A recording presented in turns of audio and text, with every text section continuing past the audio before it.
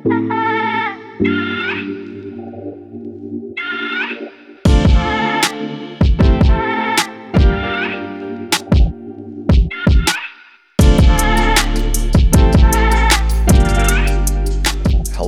and thanks for listening to the Heritage Church podcast. My name is Jason Fischer. I'm one of the pastors at Heritage Church in sunny Phoenix, Arizona.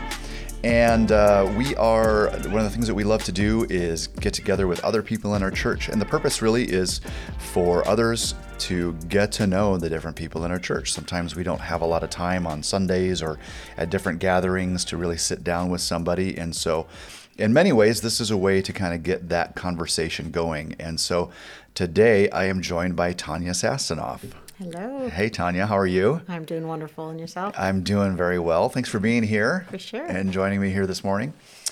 So let's just kind of tell us really quick, like give somebody some context. Like, who are you? Where might we find you? On a Sunday or during the week. Kind of give us a sort of a context for you in Heritage Church. Sure. Well, I live here in Scottsdale, Arizona. We love to travel, so we're, gone a lot, but we try to be present as much as we can. I'm either in the middle of the church service running after kids or teaching kids or doing all that fun stuff. But yeah, so I love to be present at the church because we just love being here. Yeah. So tell us a little bit about your family. Your kids. So we've got two boys. Micah is about to turn 10 and Lucas is about to turn 6.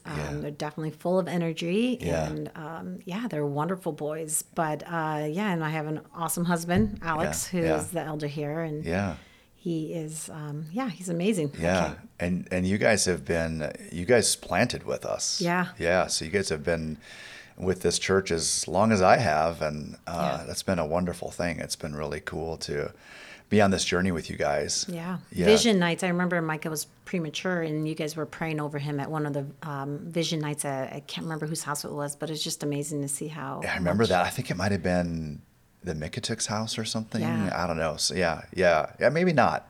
But anyway, I remember that. I remember that time, even though I don't remember where we were. I remember doing that. And it's just really been cool to see God's hand in your guys' life and your family, and it's just a lot of fun. So tell me a little bit about like your like, where'd you grow up? Like, let's kind of hear some of your story. So I grew up in Ohio. My parents are both from Serbia, and my dad and my parents had to escape, communism and a lot of things going on there, and they were in refugee camps before they came over to United States. And my oldest brother was born in Serbia, and as they came over, the rest of the 10 kids were born in Ohio.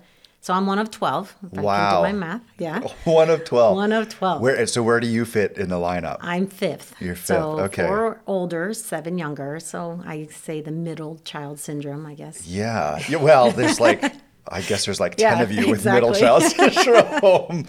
It's so funny to ask this question because, I'm going to say, what was it like growing up with that many kids in the house? Yeah. For you, it was normal. Yeah.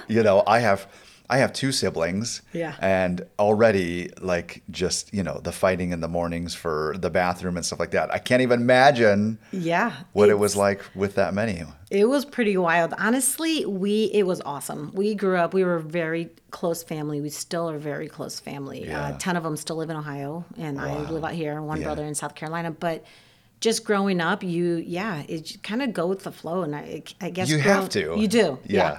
My parents weren't, they were our amazing parents. They weren't fully hands-on because you can't, sometimes, my parents wouldn't even show up to a volleyball game or, hey, Mom, you got to come pick me up. Oh, which kid are you? So, but, that's right. It was pretty wild, and we were there for each other, and just, it was just really fun. Yeah. Well, my mind goes to silly things like what did the family car look like? At that point, it's like a van, right? Yeah.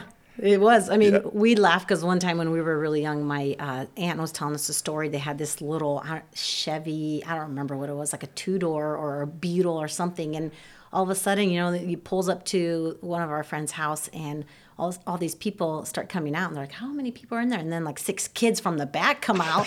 We're all like, no car seats. We're just sitting on top of each other. And that's just how it grew up until we had a big van. But yeah. Yeah, that's great. So what were some of the things that you guys, like, you could play games, like what kind of fun stuff do you guys do? What did vacations look like with that many kids? It was, so we always, I remember our Christmas vacation, we always got in a big van and drove like basically 20 some hours through the night and went to Florida for 2 weeks. And so that was our vacations. We, as my dad worked really hard, it was Your parents are hardcore. Yeah. It's a lot to raise. I mean, I have 2 kids and they're expensive. I couldn't imagine 12. But add 10 more. yeah, exactly.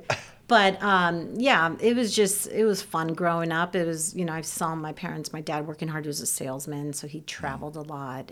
But to see how the Lord always provided, no matter what. Yeah. My parents made it great. And then, with the economy, they crashed. And my mom, I remember watching her at the store, like having put items back because she couldn't afford it. And that was like a reality, like, whoa, that's different. Yeah. But watching them do that like, melted my heart, but to watch them have faith in God no matter what, it was just really awesome to see their faith in that. Yeah. So you grew up in a Christian home? Yes. Yeah. Yeah. Yeah. So what was that like for you? Like, is that my story is, I grew up in a Christian home and couldn't necessarily tell you when I probably prayed the prayer 10 times. Yeah. But just really, I've always experienced the presence of God in my life. Yeah. And that's not everybody's story. Yeah. Is that your story? Or No. or is it different? Like what was yours like? Yeah, mine was actually really different. I didn't come to know the Lord until I was 20 years old. Okay. I grew up, so the church we went to was really strict. And, coming from Europe, there's a lot of reasons why they had all these traditions, a lot of strictness, just because they were persecuted a lot with, different things. So growing up I don't want to ever bash churches, and I don't, because I'm so thankful for the church I grew up in. But there was a lot of things there was a lot of rules set instead of like Christ preaching. Yeah. And I just remember, people telling us don't have sex or you're going to go to hell. But I'm like, oh, wait, hold my beer or I light my cigarette. And so nobody talked about sins. And there was just a lot of things like that. So a lot of rules. And when you put a lot of rules on kids and different things like that and don't explain the gospel fully, I think a lot of times people cause to rebel. So I remember my girlfriend from high school coming to church with me, and she's like, man, your church friends are worse than our high school friends. I was like, oh, wow. I didn't realize what we were doing was, as bad as our high school friends. Yeah. So, and I just remember the Lord, being in college, working on my heart slowly, and, just a lot of change started to happen just because I was seeking the Lord, and my sisters who were Christians before me who are younger were like, hey, come to church camp. I'm like, church camp? I'm in college. Yeah. But going to church camp, that's where I met Alex, actually, and just hearing the gospel and hearing Jesus forgives no matter what you've done, and Jesus loves you. And that was a new message for you? It was a new message for me. How did that land for you? It was what I needed. That was the Lord right there, like convicting me, telling me, all right, go to church camp. And so I think for me, truly understanding that Christ died on the cross for my sins, instead of being, hey, do this, do that, and then you'll be okay. And then God will love you or accept you. Exactly. Instead of being a people pleaser, it was more like, oh, I need the Lord. I need God. I need to please God. I need God to change me. I can't change. I can't work and do all this stuff. So I think that was the best message I could have ever heard. And so it was a lot of work. Yeah. Trying to reverse a lot of those things out of my life. Oh, I'm sure. I imagine in some ways you're still in process with that, right? Yeah. But it was also challenging in a good way where like I actually dug into the word of what does the Bible say? What was I taught? And compared to just, growing up with it and knowing that Christ died on the cross, I actually truly had to search for it and be like, oh, okay. Yeah. You said something interesting about how your parents coming from a persecuted situation, and how I know you correlated that with the strictness of the church that you grew up in, and how for them you can kind of see how they went to that, or maybe I don't know if you would even say they needed that. It just kind of made me think about that. Your experience obviously in that church was that it was too strict and so forth. But do you think that they actually thrived in that context of well-defined rules, adhering to that because of their upbringing, what they had grown up in, and so forth. And I'm not actually, I'm not asking to like evaluate your parents' faith or anything, but I don't know. It just made me think about their context. Yeah. I don't know if you have any thoughts on that. I would say the church was more strict. My parents were more laid back. You know, I had a lot of friends where their parents wouldn't even, like for the girls especially, let them wear shorts. They couldn't play sports or anything because women had to wear head coverings and skirts and no makeup, no jewelry. Where my parents were more laid back, but they still had a lot of rules set because they grew up with that. And I think it's hard for them to break. But I think they also believe that if I, at that certain time, if I wore, you know, earrings or something like that, like I'm totally sinning or doing something bad. So I think they had to, I mean, they completely changed. And truly, we've challenged them as we, you know, come to know more and more of what the Bible said when we were younger. Yeah. And I think we challenged them like, no, where does it? Let's search the scriptures. So it was really good. So them seeing a lot of the strict that was put on and the traditions that they were following more than what the Bible was saying was really challenging for them to see. Yeah. But it was good for them too. It just made me think, you know, I think sometimes I hear that because I experienced that as well, just more of a legalism and strictness. And sometimes it's kind of easy to sit back and condemn people for just, you're just about the rules and you're such a control freak and you're so hyper religious. When in reality, I think sometimes there's a need in people to really separate themselves from the world, and I think there's even an honest interpretation of Scripture to want to just take it really seriously, particularly I think in contexts where there is persecution or there is such a stark difference between the world around us and who God is calling us to be, which is true everywhere. I don't know. It just puts me in a place of compassion towards people who want to follow rules, who sincerely want to be holy.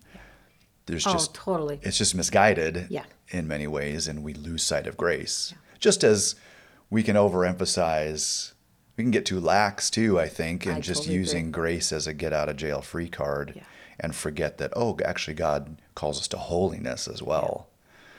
And they truly wanted to be set apart. They wanted to be like, no, you know they're Christians because not just the way they dress, they wear skirts and everything, but they really truly wanted to be set apart, you know, for the Lord. And my mom and my dad have the most faith and genuine faith. It's just amazing to see them, how much they love the Lord, and so does the church. And like you're just saying, misguided. Sometimes you just need to kind of get reeled back into. Yeah. And that's that's a good desire to want to be separate. Yeah. But that's great. Thanks for sharing that. So do you speak Serbian? I do. Did I say that correctly? Right. Yes. Yeah. That was my first language actually in the home. No way. I did. I went to kindergarten. I didn't speak English at all, and it's just. But you grew up in Ohio. I grew up in Ohio. Okay. Yes, because my grandmother lived with us. So, and my mom, you know, they spoke Serbian in the home. My dad had to learn English when he first came because he had to work. Yeah. But my mom was a streamstress then and worked with Serbians. You know, and so she only had that language. Our church was full of Serbians. So and it's actually fun, you know. Yeah, speaking for the language. Sure. And, that's super cool. Yeah. Did you get back there ever over to Serbia? Yeah, it's been about 10 years. I need to get back. Yeah. Our cousins come often, especially as some of my siblings get married and I was married. You know, they come back a lot. But yes, we need to get back there. Yeah. We have cousins all over. So, yeah, it's a cool part of the world.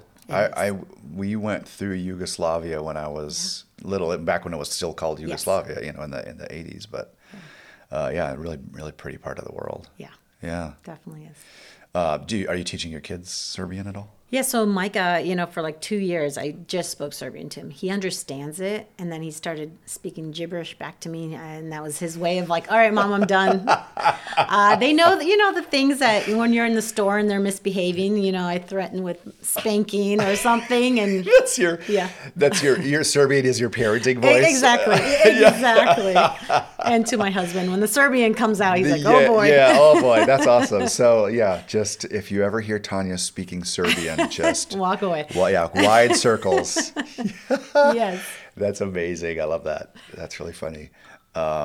Any kind of like unique food or anything that you grew up with that you love? Yeah, so my mom only cooked Serbian food. And so you got in a rotation of this, and you did paprikash, which is Hungarian, but they did a lot of the ethnic background, but stuffed, peppers and I love that stuff. sarma and all the things that Yeah. So it's great. I love it, but I don't cook as much, unless Alex or somebody asks for it. Because I grew up with it and Right. I'm like, let's try something different. So, but I do enjoy it. When we go back, my boys always ask for palachinka, which is crepes, Oh, yeah. My mom makes literally 100 stack. Yeah. Is it eaten like a dessert or is it is it a meal? It's more, no, dessert or breakfast. Okay. Yeah. Yeah. That's kind of how we make crepes too. It's Totally. dessert or breakfast. Yeah. Yeah. For sure. Is that something you enjoy doing, is cooking? Do you like to do that? I love to cook, yes. Yeah. Like what kind of stuff? Oh, man. So it's usually Alex challenging me. Like, when we first were married, I wasn't really in the kitchen cooking with because my mom, 12 kids, like, get out of the kitchen. You guys can make a salad or something. Yeah. So I remember he's like, well, can you make me stuffed peppers? And I'm like, okay. Called my mom, got the recipe. And for an hour, I didn't realize, what you just throw the ground beef in and you, like, break it up. Well, I made tiny little balls for like an hour because I thought that's what you do. And Alex is like, it tastes like your mom's texture's off. And my mom was just laughing. I'm like, well, Mom, you never, we were young. So from there, I'm like, all right, I'm watching Food Network. And then from that, it's become a desire. Yeah. I just love to cook and just use that to bless others with it as well. Yeah. Well, I've eaten several of your meals and they're always fantastic. Oh, you're so sweet. You also make a mean Turkish coffee. Oh, thank you. Yeah.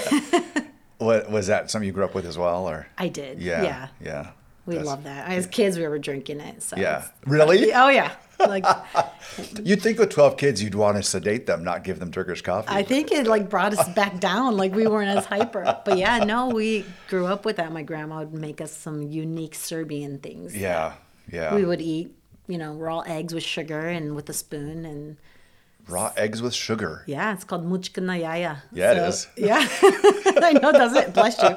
Yeah. But so we ate some interesting things. They had interesting medical ways to heal us. And, All right. Well, if you're listening and you dare to try raw eggs with sugar, then I'd love to hear back from you on how that tasted. You just crack an egg in a bowl. Yeah. Pour some sugar on it, and what do you mix it with a fork, and do then you just eat it with a straw, or just we did a just spoon. kind of drink? Yeah, just a spoon. Okay. Yeah, Rocky. There you go. Let's see your muscles. All right. Let's love to hear from you. Yes. So, 20, you came to faith in Christ. Yes. How did that? Like, do you remember experiencing change there? Like, what was that for you? Obviously, you also met Alex kind of at that same time, so a lot of life change going on there. Kind of what was your journey there as you came to Christ, as you met Alex? Obviously, eventually married him. Kind of fill in those blanks for us. Yeah. So coming to know the Lord was honestly just amazing. I can't even. I speak emotions and feelings, and I know can be taken a different way. But for me, I felt the next morning after coming to know the Lord Friday night, and I woke up, I had the most peaceful sleep in my entire life. Wow. And I know that it's a feeling and emotion, but I always go back to that because I just know I had peace with God. Yeah, that's right. And so, yes, meeting Alex, I just remember him. He was different than all the other guys. He was quoting scripture, this and that, and I was never attracted to that, if that makes sense, like church. But for him, we became really good friends, and he challenged me a lot to get into my word, to pray, to find a Bible study, or he just really challenged me instead of going back to real life and then just getting into whatever, going back to the bar or whatever it was. So for me, it was really digging into God's word and just asking, hey, even him, like through email, because this is before texting. Just emailing and just being like, hey, I'm struggling with this verse. What do you, what does this mean to you? And so it was just really good and for me to walk by faith, because a lot of my friends were like, well, you've changed. They kind of stopped hanging out, if that makes sense, after a while. Cause I was going to ask if you lost some friends over it. I did, because, who wants to go to a bar and somebody's talking about Jesus? We're like, we're not, so it was really awesome, but to see that fire and to genuinely want to strive and then getting baptized, and it was just really amazing to see how God worked through that all. Yeah, that's cool. Yeah. And then When did you and Alex get married? We got married in 2003. Okay. Yeah. All right. Here in Phoenix or up No, in... we got married. So I was in Ohio and he was in Atlanta, Georgia at that time, and then moved to South Carolina. So yeah, we Okay. got married in Ohio. Okay. So what brought you guys here? So Alex grew up here. His dad was a chiropractor, and as we were, he just wanted to join his dad's practice and be with family, and so yeah, we came out here. Yeah. Yeah. Unbeknownst to what this heat was, I never would have signed up for it, but I love it. It's great. Yeah. No, you don't. It's okay. That's why we travel so much, right? Yeah, exactly. No, I'm right there with you. I always dread this. I've done a pretty good job this time of like just enjoying Yes. this spring and the season. We've had a great winter. We sure have. But there's always that looming summer that's coming. But Yeah. I'm with you. How long have you guys been here now? I'm trying to think, 2005. Okay. So yeah, coming up on 10 years, and it's crazy. I mean, 20 years. I was going to say, add 10. I know, exactly. Yeah, time's flying. Yeah. So you guys then came back here. Like, what's next? Did you start going to Scottsdale Bible Church right away? Yeah, so for a year. Because I remember meeting you guys there because Yeah. you were serving in junior high ministry, right? Correct. Yeah. Yeah. So for about a year, we were just praying about which church to go to, and we went to where his parents were going for a little bit, and just really felt led. This is when Daryl was a pastor there, and we just loved it and felt that's where God had us. And so it was a big church, but we had to find our little, Sunday school class or something just to get plugged in because Yeah. you can get lost. Yeah. But and then Soma, and then Club 56 because of my nephew who stayed with us for a while. We got plugged in there. Oh, that's right. Yeah, and then that's where we met you in Soma. You Yeah. prayed over us actually because Alex and I were going through infertility, and Yeah. you were the pastor at that time there, and you remember prayed that. over us, and it's just like how God intertwined this everything. I know. Isn't that cool? Yeah. Yeah. Yeah, that's very cool. Do you mind talking a little bit about Sure. just kind of your journey with kids and stuff? And Yeah. I mean, yeah, what's that been like for you guys? And Yeah. So we were married, pretty young, so we wanted to wait a few years, just to enjoy just being married. And then, we struggled. And so we knew, being one of 12, I'm like, well, my parents didn't have any issues. Yeah. What's going on? So I knew, with me, I had some issues with my bones and with my hormones and all that different things. So we went to the doctors and figured out that it's probably never going to happen just because my pituitary gland just doesn't work. yeah. So, we did IVF for years, Yeah. and that was a struggle. That was hard, basically, and putting jet fuel in you and just everything was really hard. And so after our 14th miscarriage, we were pregnant multiple Wow. times and with multiple, Yeah, wow. on Mother's Day, on all this stuff. It was hard. Yeah. And What was that like for you? Like, how did that affect your relationship with the Lord and in the middle of that? if you can believe it, I know people don't believe me. I'm like, it really didn't. I didn't blame God. I didn't. We fasted. We gave everything to the Lord, and it actually drew us closer to God. Yeah. With Alex and I, you could tell it was a struggle with. Our marriage was doing great, but it still was hard to talk about it at Yeah. times. And he was more quiet. I'm more open. I blurt everything out. He holds it in. So that was a little bit challenging with that, and especially with our last egg. That when we did that, and then after a few Yeah. weeks when we miscarried, that was when I kind of just retreated and had a lot of anger build up. And I remember just having Alex challenge me. He's like, just read James all the way through every day for a month. And that would just help me just to be able to get some anger. I mean, I went to counseling. We did some things just to be able to process that for Yeah. me. Yeah. But I always wanted to adopt. Yeah. When I was in saving up for our wedding, I was, working 4 jobs, and I was nannying for his family that they ended up adopting the little boy. And I just fell in love with that kid. And I told Alex, I'm like, I want to adopt one day on top of have biological children. And honestly, the moment with Micah's story is just gorgeous. It's beautiful. Yeah. It's God written. And after we've had a few things with our agency, they always call it a paper pregnancy, the moment you start your adoption to when you usually get a child in your arms. Well, with ours, it took a little longer because we were picky, if that makes sense, picky with, if a birth mom's doing drugs or, Yeah. if, different things. Yeah. And so we had some people fall through. We found some people that were pregnant, and then they end up parenting, which is great. Yeah. But it still is like another miscarriage, Yeah, that's got just a lot of loss. Yeah, there was. In the middle of that. Yeah, that must have been really, really difficult. It was. Yeah. Yeah. Yeah, thanks for sharing that. Yeah.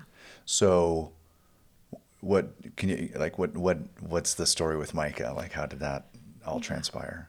Yeah, so Micah, we got a call about a little boy born premature, 6 weeks early, down in Tucson, and they don't know what's going to happen, how long he's going to be in NICU, and so we're just waiting. And I remember it was Mother's Day, and I was at church, and my phone was on, but it didn't go off at church until I walked out. And, of course, it was emotional on Mother's Day. I've been pregnant multiple times, and you have that desire, and I walk out and our phone goes off, and it was the agency saying, hey, the hospital is going to release this child. He's 2.5 weeks old, thriving. Not thriving, but just growing, which is great. And so you need to come down. We don't know how long. We don't know what's going on. So we packed for like a month. And the night before, it's funny, we played the Wii until 1 a.m. That's how young we were. I'm like, I wish we would have had a full night's rest, right? Before you have a child. So we go down, and on Mother's Day, the agency didn't show up yet, but the birth mom and dad were there. And her and I go into NICU, and she's handing him to me. Wow. Yeah.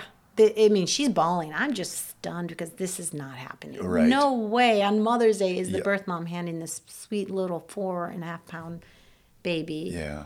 And so we were able to be in there for a while. The agency came, the birth parents left.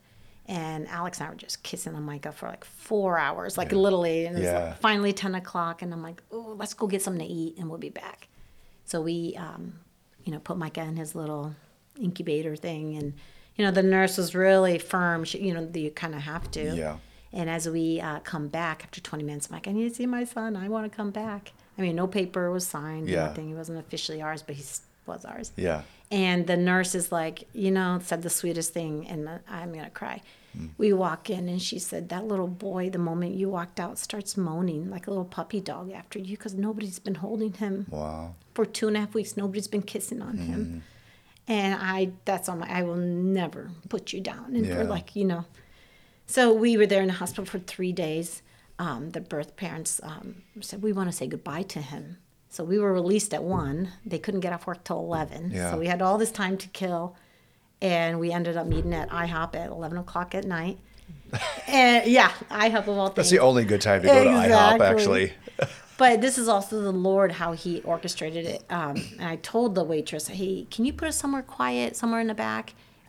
Because we were going through adoption, this and that. And she just stopped. And she said, I'm adopted. Wow. And we're like, what? She's like, what you're doing is beautiful. Like, it was just really amazing how, and even through that, I'm like, Lord, how can we witness to, the birth parents? And I remember just Ashley asking me, well, my parents tell me I'm living in sin because I had a baby and we're still living together. What do you think? And I'm like, well, this paperwork's not signed yet, but I don't care. Like, I'm going to preach the gospel to you. And I shared with her just what the Bible says. And, a week later, without the birth parents answering their phone calls, we finally got them together and they signed the paperwork and Micah was ours. Wow. Yeah.